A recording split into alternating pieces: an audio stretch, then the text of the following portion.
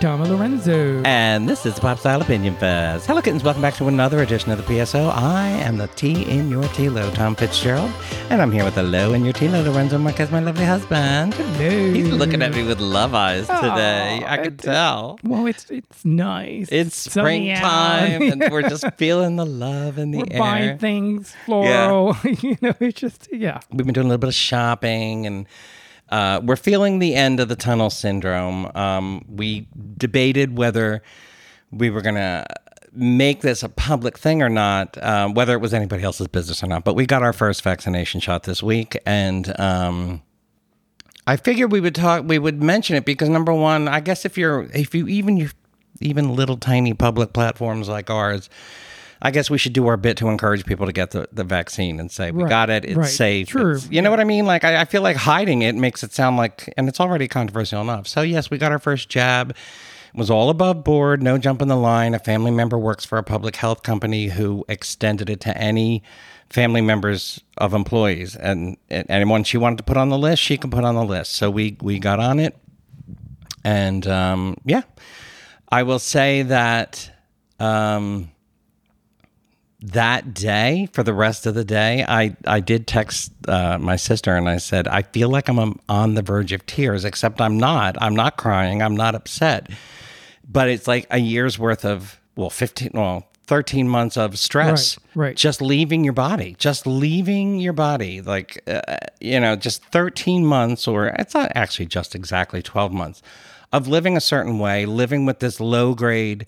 I really don't want to say we lived in fear this past year. We didn't, but we had to change everything about our lives because of, a concern. So that concern, I just felt like it was draining out of my body. Go ahead. I didn't,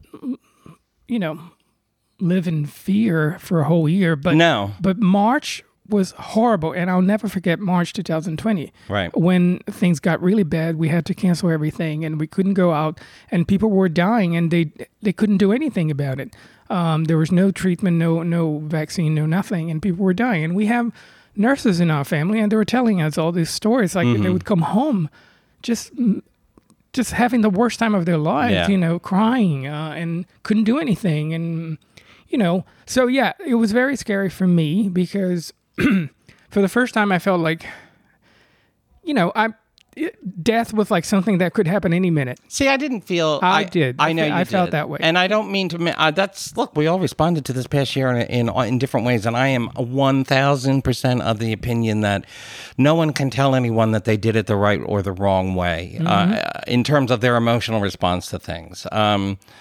If you shut down for a year and you were depressed that whole time, or you had high grade anxiety, who's anyone to say whatever that was the wrong way to approach it? What we're talking about now today, the reason this is even on the podcast is because a couple of things. There's a shift in the culture right now where you can tell that everyone's has that light at the end of the tunnel feeling right now.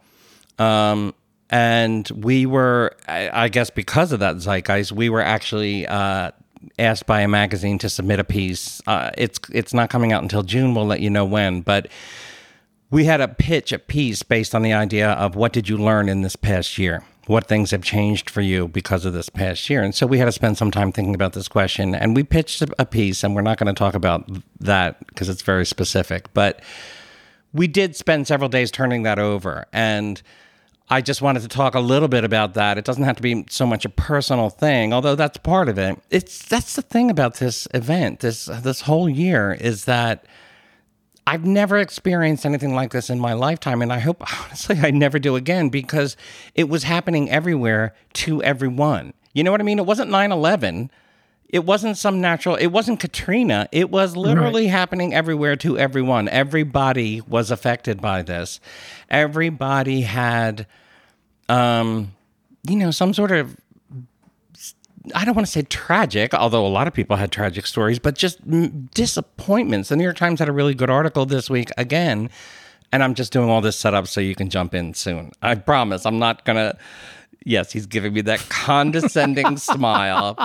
Oh, by all means, honey, tell me about what the New York Times said about this. The New York Times had an article this week about the unexamined tragedies of the past year, the people who don't feel that they can. And it really spoke to me because it was a bunch of people who said, I didn't lose anyone. It wasn't financial ruin for me, but there were so many minor disappointments throughout the year for me, things that I will never get back. For us, and we've gone over this, it was our book tour, the enormous disappointment of that. And there were other people in my families, like my niece had to cancel her wedding, and then she just had to cancel it again because she postponed it until June of this year, and it was just cutting it too close. Disappointments like that, which are not people dying, not people facing financial ruin, but literally everybody I know. I have a sister who has 2 young children at home, and she is, I just mind me saying, she's financially fine and everything like that, but to have 2 children under the age of 8 at home all day long, I don't know how she's doing it without going crazy. We have other friends who are single and live alone. I don't know how they've done it all this year. Right. For us, it was being small business owners. That was our particular, not tragedy, but it was our little hook. We had to get through this year and keep our business afloat and survive as a couple of long term in a finite space, and not, if anything about this year that I 2 things I come out of it with is, one, I think I am and we are fairly emotionally resilient. We can get through things without falling apart. And the other thing is that our marriage is fucking rock solid, buddy. Come the hell on. It's true. It's true. I mean, yeah. Maybe this doesn't work for everyone, but we have an innate understanding of when we're supposed to go to each other's corner and leave each other the hell alone. And that has kept us in survival mode this whole year. Right.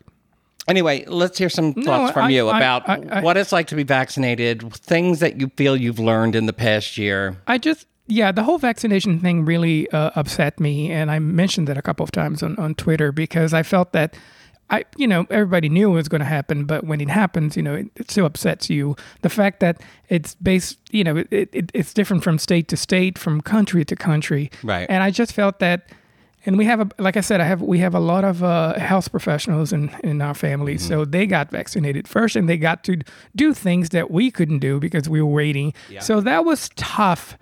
In the sense that I hadn't seen my family. I haven't seen most of them yet. And some of them were already getting together and stuff because they were getting vaccinated. So that was tough for me, but I understood and waited for my turn. It was tough, that kind of stuff. And I still feel that guilt because... That we got a vaccine. That a vaccine came and I got it and so many people died. I mean, I still feel that way. I'm sorry if people don't think it's silly of me, but I do. I don't. I do. I mean, I see... I think it's silly, I mean.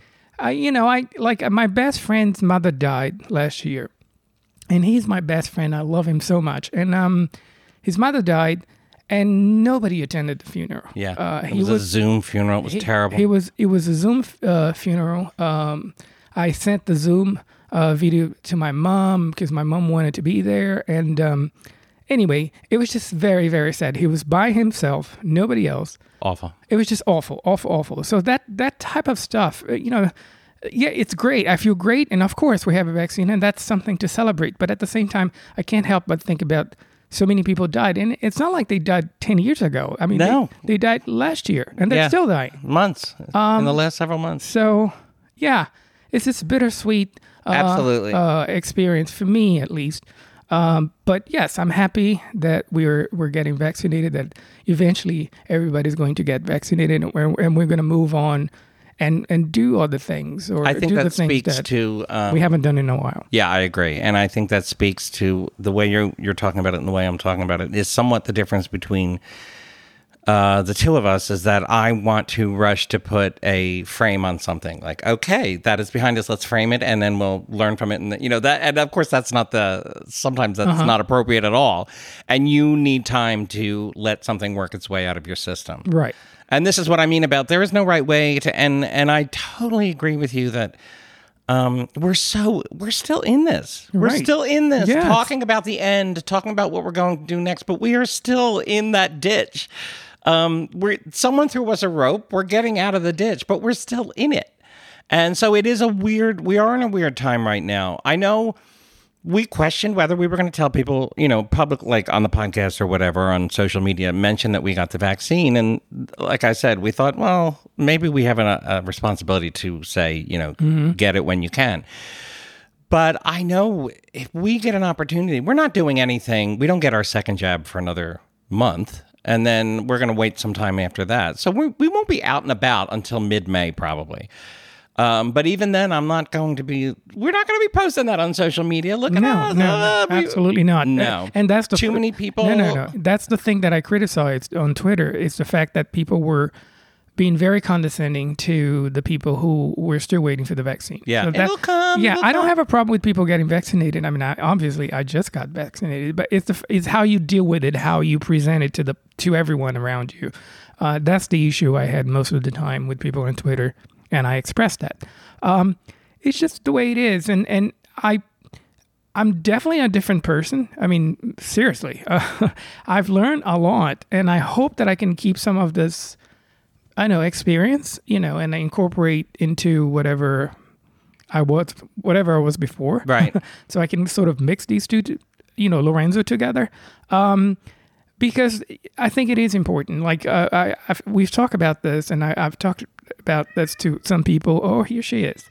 That I'm still going to wear masks. I wanted to talk about that. Not everywhere, obviously, but if I'm on a train or a plane or something like that. We're supposed to fly in June. It's something book related, and we haven't announced it yet. Because Jessica Walter passed away yesterday, and rest in peace. I love her so much, and I read a quote from her about being the kind of actress she was, which is she wasn't a major star, and she said, "I never believe I get the job until wardrobe calls me and asks me what size I am." Right. So we have an event that we're supposed to do in June, but we're not saying anything about it yet. But we will be on a plane if that happens, and I don't care what the hell the rest of the world is doing. I am wearing a mask. I don't care that I'll be 2 months post-vaccination at that point. There are certain. Yes, I will probably wear masks on planes and in the subway. I talked about, we're urban and we don't own a car. So whenever we need to get out of the city or do any sort of traveling, that we use an Uber or a Lyft or something like that. And I said, I won't be getting into any cars like that unless I have a mask on for at least the rest of the year. Right. No, I totally agree. Like our neighborhood is kind of safe in terms of most people wear masks. But I noticed, like, I had to go to the post office, which is several blocks from our place. And I came back and I told you, I said, I noticed a lot of people without a mask. They've gotten there. A lot of people have got their vaccines and they don't care anymore. Right, exactly. Our neighborhood is, it's very urban, and it is all retail storefronts. It's not it is a residential, it's combined residential and retail.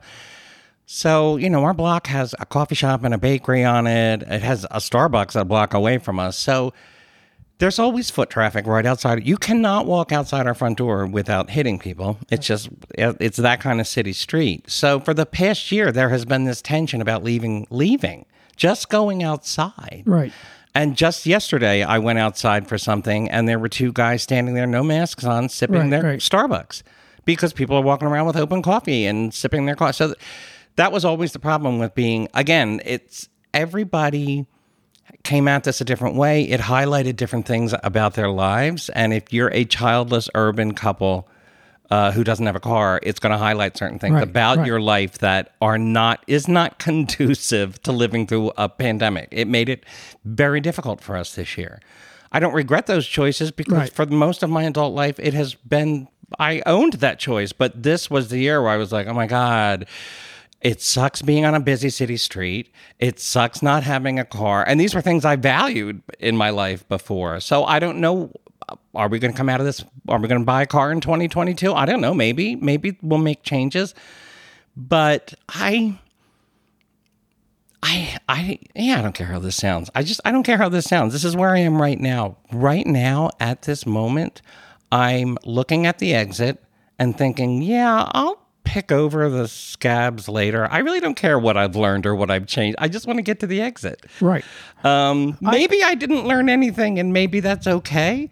I thought about this as we were leading up to this podcast, and I realized that we're still in it. It's not in our rear view mirror yet, but even so, I am having a hard time remembering this past year. Do you remember your birthday?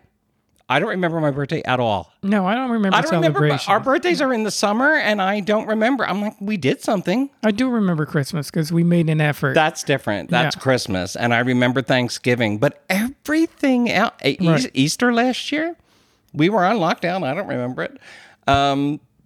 Yeah, just stuff like that. This whole year is a blur, and I'm still in it. When we are 18 months out of it, it's going to seem even more of a blur to me. Right, but we have to remember that we were home all the time. A lot of people still had to work, still had to go out. And I know. So I'm sure it's completely different for these people. It's just, and I will continue, like I said, to wear a mask and be careful and keep my distance. And I'm certainly not hugging or kissing anybody anytime soon. No, I've been cured of hugging. I'm not hugging. I'm just going to be careful because I see, and I said that the only thing I trusted was going to be, the only thing I was going to trust was the vaccine because I really don't trust people. I think this experience showed me a side of people that it was very disappointing to me in general. But I do want to get to that in a second, but because that's how I'm going to wrap this up, and then we're going to get to the next topic. But I really, before we get to the depressing stuff, I want to talk about something that we actually love right now, which is Uncommon Goods, which is sponsoring this portion of the podcast. Uncommon Goods is, well, honestly, you just have to check it out. It's an online shop filled with unique, totally unexpected gifts. And when I say unexpected, I mean truly original things that you won't find anywhere else. Lorenzo and I did a little bit of shopping there, and they have all kinds of gifts like houseware and servingware and dining gifts and gifts for kids and stuff like that. Lorenzo got the personalized compact swivel cheese board, which has got it's monogrammed with our initials and everything. Right, because I'm like my mother. When I entertain, I have to make sure everything is beautiful and I have everything to serve. And Lorenzo would never, ever serve anything that didn't look absolutely fabulous. So when I say he picked this cheese board, it is fabulous. And let me just say, it's not like I'd spend a lot of money. I just make sure it looks nice. And you don't have to spend a lot of money to make things look nice and neat and, organized. I ordered the Poppy cocktail, which I didn't even get until just now that's a plan where it's poppycock. Because it has poppies painted all over. Poppy cocktail glassware. It's a set of glassware in these sort of retro poppy design. It's really bright and beautiful. And honestly, we were on that site for 3 minutes when we each picked out our items. It was so easy, yeah. It's like, oh my God, there's so much here and there's so much to love that we just fell in love with all of it. It's just a great little, not little at all, it's actually a massive gift site where you can find anything for anybody. So if you're shopping for someone's birthday, Mother's Day that's coming up, an anniversary or wedding, Uncommon Goods is the place to go for thoughtful, original gifts for everyone in your life. When you shop at Uncommon Goods, you're supporting artists and small independent businesses. Yes. Uncommon Goods looks for products that are high quality, unique, and often handmade or made in the U.S. And they don't sell products made with leather, feathers, or fur. Come on now, people. Come on. Yes, gotta support them. That's a great thing. It's a Brooklyn-based company that's all about giving back. With every purchase you make at Uncommon Goods, they give back $1 to a nonprofit partner of your choice. They've donated more than $2 million to date. So, to get 15% off your next gift, go to uncommongoods.com/TLO. That's uncommongoods.com/TLO for 15% off on your next gift. Graduations are coming up, anything. Mother's Day, Father's Day. It is a perfect one-stop shopping place, and they have really fabulous, fabulous gifts. So don't miss out on this limited time offer. Uncommon Goods, they're all out of the ordinary. All right. Back to yelling at people. No. I want to address that. Let me just finish here what I was saying. It's just that I felt that we didn't do what we were what we could have done to make things better in general. I've seen things done by everybody, including friends and everybody, that I would not approve, and it was kind of surprising to me. Yeah, you're not letting go some things. No, it was tough. I mean, including friends doing things that I was like, "Whoa, wow! I've known you for 20 years, and this is what you're doing." Anyway, that's you. I'm not there. I get it. We can all come at this, but I'm not going. I mean, want to let go of a lot of that. Good. Yes, he calls me Mother Teresa when I Good talk for like you. I hold grudges. that. Oh, honey, I know. I tattoo them on me. Anyway, but it was just a little disappointing. And then it happened so many times that I was like, you know what? I'm just going to wait for this vaccine because I can't rely on anyone. I do think on a cultural larger level, that's true. Is that the one thing that the one thing that I'm not going to ever forget about this past year, it really has changed the way I look at my country, is that we are not capable of coming together in a communal way to solve a problem. Right. And that was just clear in the way people behaved over the past year. So, and I don't mean individually like you are judging friends. Right. I mean these weird mask protests and all that stuff that happened all over the country. People, to rely on other people during a crisis like this is probably not a mistake I'm going to make again, I'm sorry to say. Anyway, but I also want to say that a ton of people helped. A ton of people. No, I know. Did so many wonderful things to make things better for a lot of people. I myself tried my best calling people I know and seeing if I could help or whatever, making sure they were okay. You know, we donated money, we volunteered, we did whatever we could. So yeah, a lot of people did a lot of good things too. Agreed. I think that's all we have to say about that. I've said this before on this podcast, and it came up in our discussions this week about this. You know, there's a lot of end of the pandemic, what has changed forever kind of think pieces going on now, and I don't buy any of it. I think a lot of it's major bullshit. And I don't take anything away from the people who are writing these pieces. I don't think they think it's bullshit, but I just think they're not looking at the fact that people fought very hard not to change at all when 500,000 people were dead. They were still fighting not to change their behavior at all. So the idea that there's going to be broad social change coming out of this, it doesn't strike me as likely. Broad cultural change. Matt Zoller Seitz, the New York Magazine film and television critic, said something the other day in response to us talking about this online, and I was like, God, he's so right. When you look at movies from the 1920s, nobody mentions the pandemic. There's never a mention of the pandemic, not in the music, not in the movies. True. They didn't want to talk about it. It was done, and they wanted to move on from it. Right. He said they talked about the World War I for decades, but there's nothing in pop culture about that pandemic. And I think it's the same thing.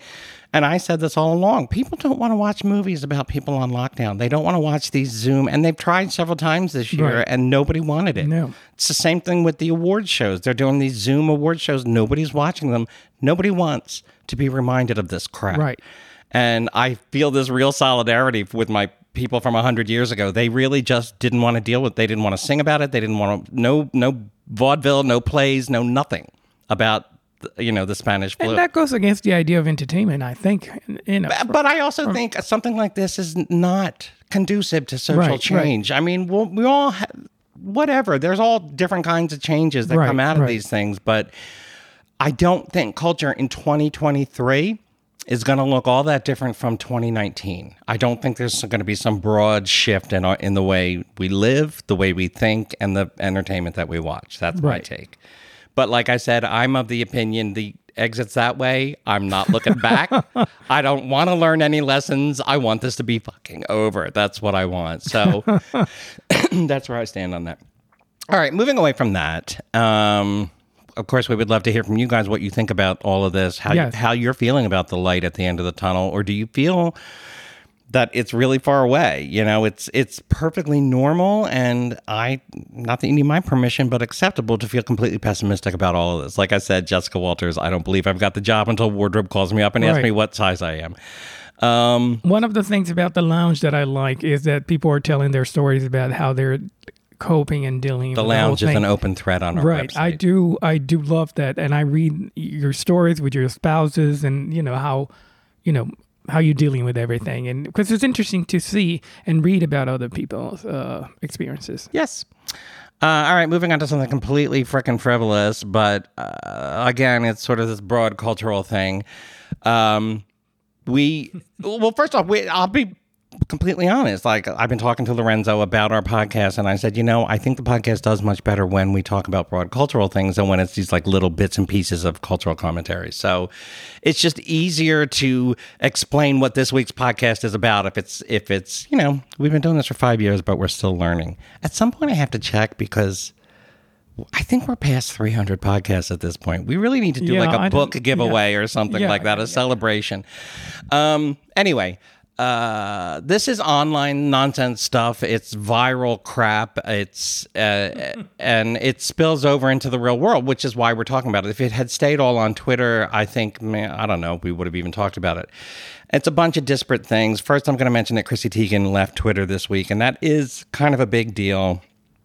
All of these tech journalists who talk about social media said, she was like a power user for Twitter. They actually invited her to their company retreat earlier this year. She had a massive following.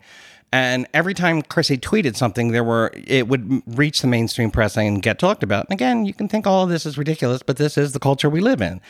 She's a lifestyle brand. She's a former model. She's the wife of a very popular pop star, and she's very, very good at social media. So she was a star. She was a star of social media. She'll be fine. She's still on Instagram, and she'll still be a star on Instagram. But she shifted over to a lifestyle brand that she's trying to sell, her Cravings by Chrissy Teigen brand, and her line of cookbooks and all that stuff. And like anybody, I'm not going to say like anybody because we don't have this problem, but like a lot of people who have been on social media for a really long time, there's a lot of questionable shit in her past. She was making all kinds of shitty jokes 10 years ago that some of them were like pedophile jokes and just like stuff that wasn't a good idea 10 years ago, but really hasn't aged well now. And we talked about this last week with the Teen Vogue editor. Right. Her old tweets came back and, Right. And this just keeps coming up again and again. Now, okay, so that's one thing. Chrissy launched a cleaning brand with Kris Jenner, and I can say from experience that anytime you do anything about the Kardashians, people yell at you and go, "Why are you talking about the Kardashians?" So people attacked her for that, and then she did this long, heartfelt message, and she left Twitter, and it was a kerfuffle. Like, the press picked it up and everything, and people were saying this is actually really bad for Twitter, that another woman of color was driven off, another celebrity woman of color was driven off the platform. That's number one.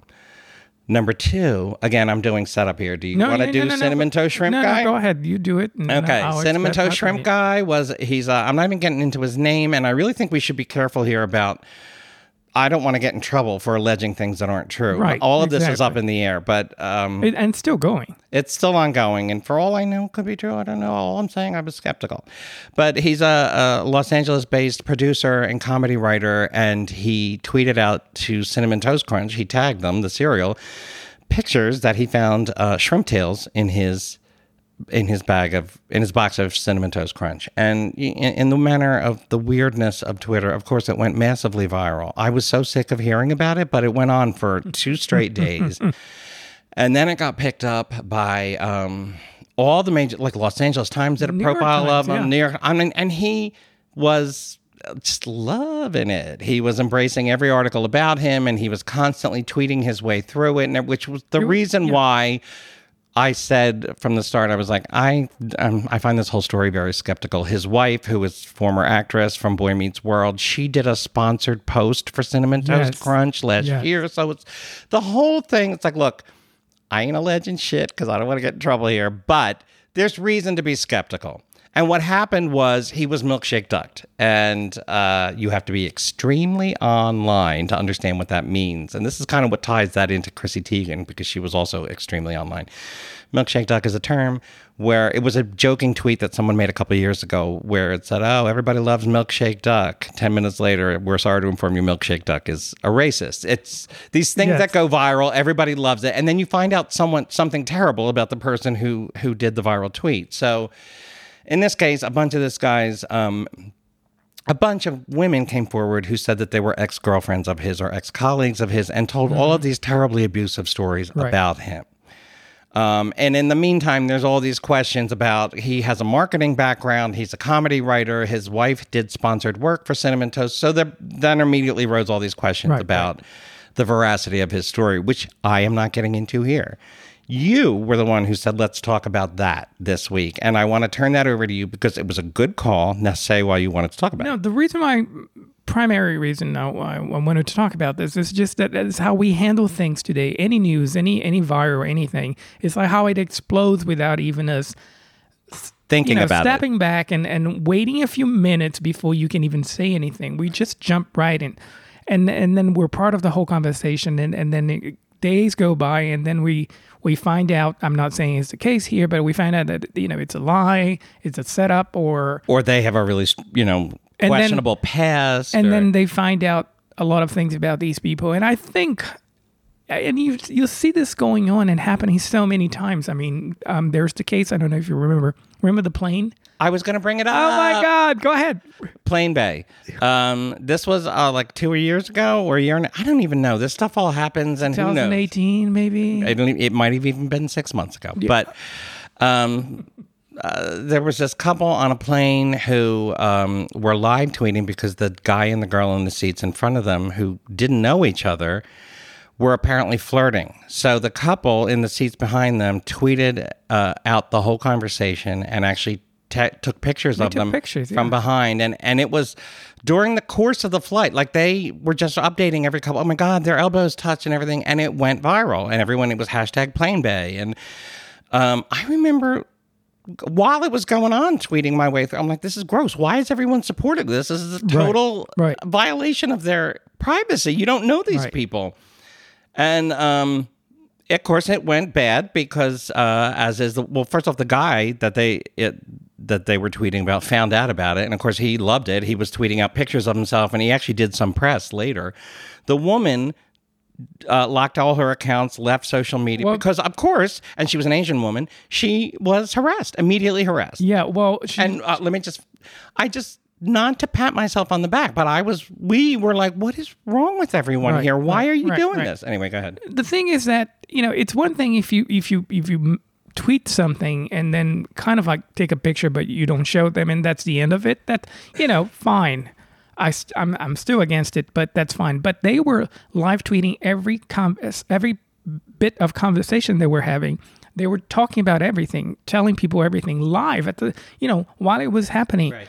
On Twitter, and the thing kept getting bigger and bigger and bigger, and then people found out who she was, and then they went after her, and she had to, shut down all her accounts. Yeah, like you said, while he was just having the best time of his life. He was like on Good Morning America or something like that. Yeah, he was loving the attention, of course, white privileged male. Right.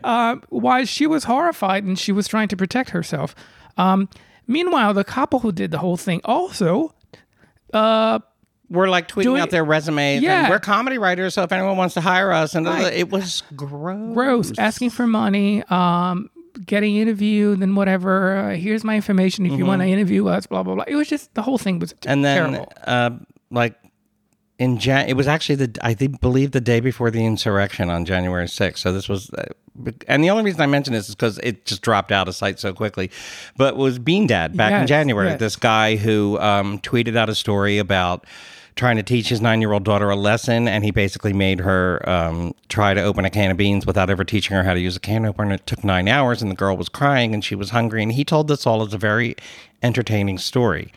And Pete, the huge backlash because people were like, that's actually child abuse. And it went back and forth, and he tried to ride it out, and it turned into this big thing. And then, of course, he had to go and give this huge apology later. And again, all that was much like the Cinnamon Toast guy. It was, to me, clear and obvious clout chasing. For instance, not to, I don't know. I don't know any of these gentlemen, but I think it's a much healthier approach to social media is to take the tack that I did with both of these instances, which is this is a bullshit story someone's telling for attention. Like the Bean Dad story, I actually didn't believe it. It didn't really hold up as a believable story. So I didn't actually think this guy was guilty of child abuse, only in the sense that he was using his daughter to try and tell because it was one of those like 30 tweet threads that that is like a dead giveaway that someone's just chasing that clout. Yeah. And it was sort of the same thing with Cinnamon Toast Shrimp Guy. Look, maybe he really did. I'm not questioning that. That has yet to be settled. But the way he tweeted through it and just constant update, he was clearly loving the attention. He was clearly doing a bit. Even before I found out he was a comedy writer, I was like, this guy is some sort of, he's in, there's something. Right. He's not some random Twitter guy. And then he was doing massive press the next day. And this is what happens. The same thing happened with Bean Dad. All of these terrible stories started coming out. Like, you chase that clout and it is going to come back and bite you in the ass in one way or another. And this is not necessarily a discussion about clout chasing. It's about all the rest of us who bestow that clout by giving all these people. People need to be better about who they give attention to online. Even silly stories about Cinnamon Toast, because right from the get-go, I was like, this guy just wants attention. I could tell by, before the story even broke, just the way he was tweeting, I was like, ew, no, I'm not retweeting this at all. But other people don't look at it that way. They think, oh my God, he's married to Topanga from Boy Meets World, and this wasn't on my bingo card, and it's all anybody wants to talk about. I think as someone who puts out a tweet like that, first they have to understand that they're looking. They have to understand that you're not talking to your friends on Facebook. Yeah, especially Twitter. When you put it out there, the world is going to see it. Right. It's going to spread, and you just have to be ready for whatever they want to talk about. Some will love it. And even the ones who loved that first, then they'll hate you because they're going to find out things about you. Right. It's just not going to stay there with just what you said. It's going to expand, and it's going to go into directions that you're not prepared for. We see that happening all the time. Remember the curvy wife guy? Yeah. He's the one who did the thing, I think it was on Instagram or something. Yes. About how much he loved his wife, that she was curvy and blah, blah, blah. And his friends, he turned it into a whole brand. Right. And it's just... because people hated him for it, and he wrote out that hatred. He thought, well, hatred is attention, and attention is money, and attention is money. Yes. You have no ethics, and you have no dignity. Right. You can make money off of being this attention-seeking. And, you can't hold back a tidal wave. Like, I can't tell society not to be what it is, but we are in it now, where we are elevating these YouTube personalities and influencer person. And I realized that I came up as a blogger during the blogger craze, and I am an independent media person. I guess I'm a personality. I don't know. I don't think I'm a personality, actually. I think, well, I guess if you have a podcast, you are. I hate thinking of ourselves that way. I don't think of myself as a personality. I think of myself as a writer, but whatever. I don't believe we're clout chasers. We only, use social media. Well, I don't think I would ever be on it except for my job. Right. We use social media to connect to an audience, to show them the work that we're putting out, to let people know that we have a podcast out, we have a new post out, whatever, we have a book out. But just last month, I personally got a bunch of Megan Sussex stans mad at me for something I said about the interview on Twitter, and a bunch of them said the same thing before I blocked them all. Oh, good for you. You got your attention. Now you're getting what you deserve. And there's people out there who don't understand that I don't tweet for fucking attention. Like, it's not attention. I don't need 10,000 people coming at me because I said something. Right. I tweet to get, for a brand, like Tom and Lorenzo was a brand, and to give my thought. And part of that brand is giving thoughts on pop culture and stuff like that. But I'm not chasing clout or giving attention. No. And they can't fathom being on social media and not doing that. Right. The way I handle social media is very different now than it was like 10 years ago whenever we started on Twitter. I used to get major fights with everybody, into major fights with everybody and reply back. Now I just block everyone. And now I don't do that anymore. And the way I handle social media now is if I'm going to tweet, I think, all right, can I handle this? Can I handle the replies that I'm going to get? Right. And if I can, then I go ahead and do it. But if I feel like I'm just wasting my time here, that I'm just going to be attacked for no reason, I just give up and I don't tweet. I now think about what I'm tweeting and I wait a few minutes before I do it because it's not worth it. It's just not worth to get into a fight. I don't tweet before I go to bed anymore. Right. Because I remember tweeting something and then going to bed. And then when you wake up the next day, there's just a ton of replies so that you have to deal with. No, I don't do any of that anymore. I think it. Yeah. The way I handle Twitter specifically is that if I feel like I can handle it, I'll do it. If I feel like it's important that I say that, I do it. But no, I don't waste my time or get into fights or. It's just. I think people need to be. It's a level of harassment. It's a level of hatred that you just don't need in your life. Right. You brought up a point that I wanted to bring up, which is the length of time we have been on Twitter. I mean, I believe we've been on Twitter since 2008. I can remember when Twitter was small. Yeah. When it was small. Like when you could say, hey, let's get X trending, and you could get it trending in like 20 minutes if you got enough people to say it. And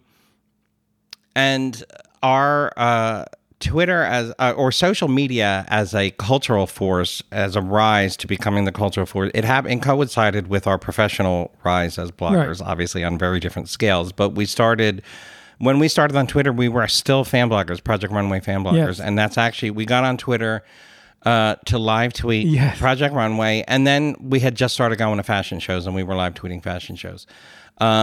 We were power users. Twitter actually invited us to their headquarters in San Francisco. That's how long we've been on Twitter and how small it was when we were on it, when we first got on it. But we've grown up sort of professionally as Twitter has grown up professionally, and we have learned we are power users because we're on it all day. It's part of our job.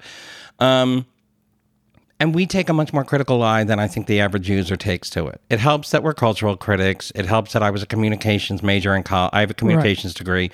So we understood, we have a higher level of media literacy than the average person does. Right.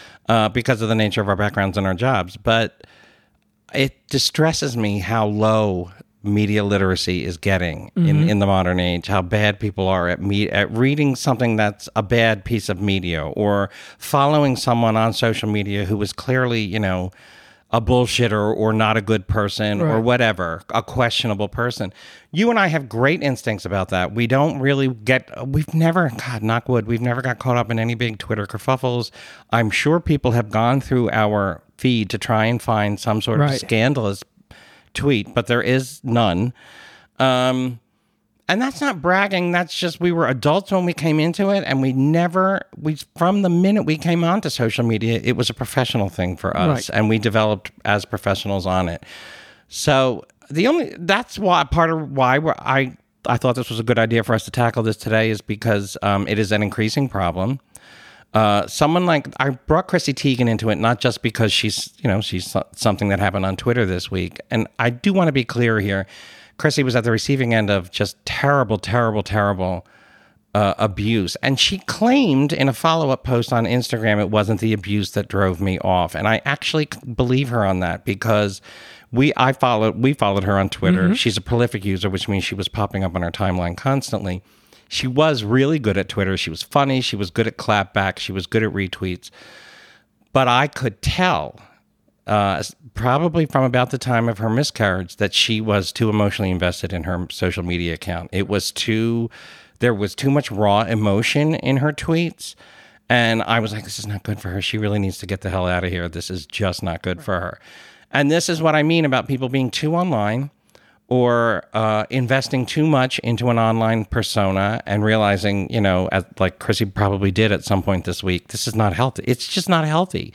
So many influencers have come forward later in their post-influencer career and talked about how unhealthy it was to live their lives online.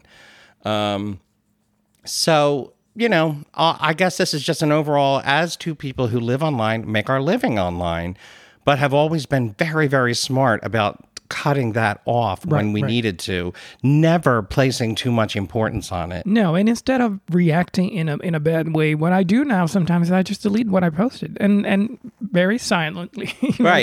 I don't make a fuss about it. I just go ahead and delete it. It happened on Instagram sometimes when I got some replies that really hurt me. I don't want to get into the details of it, but it really hurt me. Had nothing to do with what I posted. It was just mean. And I was like, I don't need this. And then you have to make a choice. When you post something online, whatever it is, Instagram, Twitter, or Facebook, you have to make a decision. Do I really need this? Right. But I agree with. I don't disagree with you on any of that. I guess I'm looking at it from the side of. I'm not looking at how I post. It's more about how I respond to other people's posts. So Right. I don't get caught up in these viral posts. I think we're both very good at sniffing out bullshit immediately. Like Right. I'm telling you. Not that maybe he's true. I don't, but I mean that's sentiment. I'm like, I'm not retweeting that. This is just someone. And I also I just, think, I don't know. You can tell. You can tell when someone's doing it for the clout, when someone really wants the attention. And I don't like that. I like things that are entertaining because they happen to be, or because someone's creative, not because they're desperately grasping for attention. and I also think it's the ability to let things go. I mean, you see something, you read something, and then you move on. Right. There's no need to reply to everything you see or read online. I mean, even if it shocks you or whatever. This is why I don't deal with stan culture online at all. Not at all. Oh, no, my God. If I do a Kristen Stewart tweet and then someone whose avatar, whose user picture is Kristen Stewart, I'm like, yeah, disregard. Sorry, nothing to do with stan culture. No. Same thing with it's affected our royal coverage because now there is this insane stan culture around the two wives. There's the Meghan stan culture and the Cambridge stan culture. And there's bots and trolls and there's brigading and there's all, and let's go. We need to attack this journalist because they said that, nope, I will have nothing to do with any of that. Don't want it in my timeline. Don't want anything to do. I would rather talk about the royal family with people who don't have pictures of Meghan in their profile or Kathy in their profile. People who have, just general interest, but don't devote their whole online persona to one thing and one thing only. See, other thing is, people have different uses for social media. So you have these stan accounts.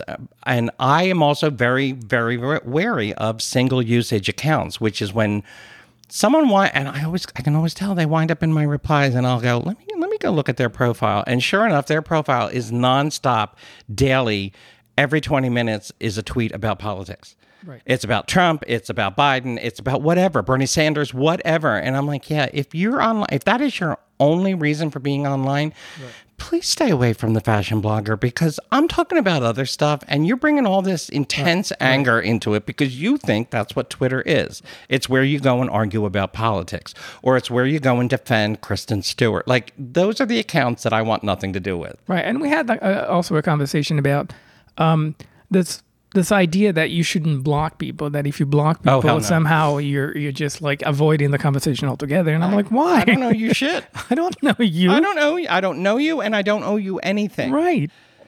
No, I never give a second thought. And I've caught people who have screen capped because we blocked them and then it got passed around some screen. And I'm always like, no, go ahead, blast this. I am incapable of being embarrassed by the fact that I blocked you. I blocked you because you were an asshole. If you want to brag about that, go right ahead, but it has nothing to do with me. Twitter, any social media account, do not get weird about this. Block people. Right. Why? You wouldn't, if you were standing at a bus stop and someone started screaming and yelling at you, would you stand there and go, okay, I have to stand and listen to this because otherwise if I walk away, they've won. No, you'd be like, fuck off, and you'd get yourself away from it. You are under no obligation to listen to anybody's bullshit, and you don't have to, maybe they're a really nice person. Maybe they're someone's grandmother. You still don't have to listen to their bullshit. There is no law that says you can't or shouldn't block people. Right.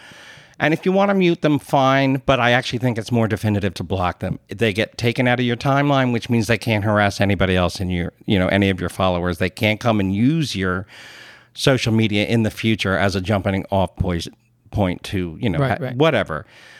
Never think twice about blocking people. Never, ever, ever think twice about it. Don't be weird. Your social media is whatever you want it to be, and you don't have to answer anybody. That's the other thing. Right. I had a bunch of Sussex stands coming in demanding why their friends were blocked, and I'm like, I don't know you. Why do you think I have to explain how I manage my Twitter account to you? I don't know you or your friend. Exactly. And I always think the same thing. I'm like, the very fact that you were in my mentions asking me this question means that I was correct to block your friend, and now I'm blocking you.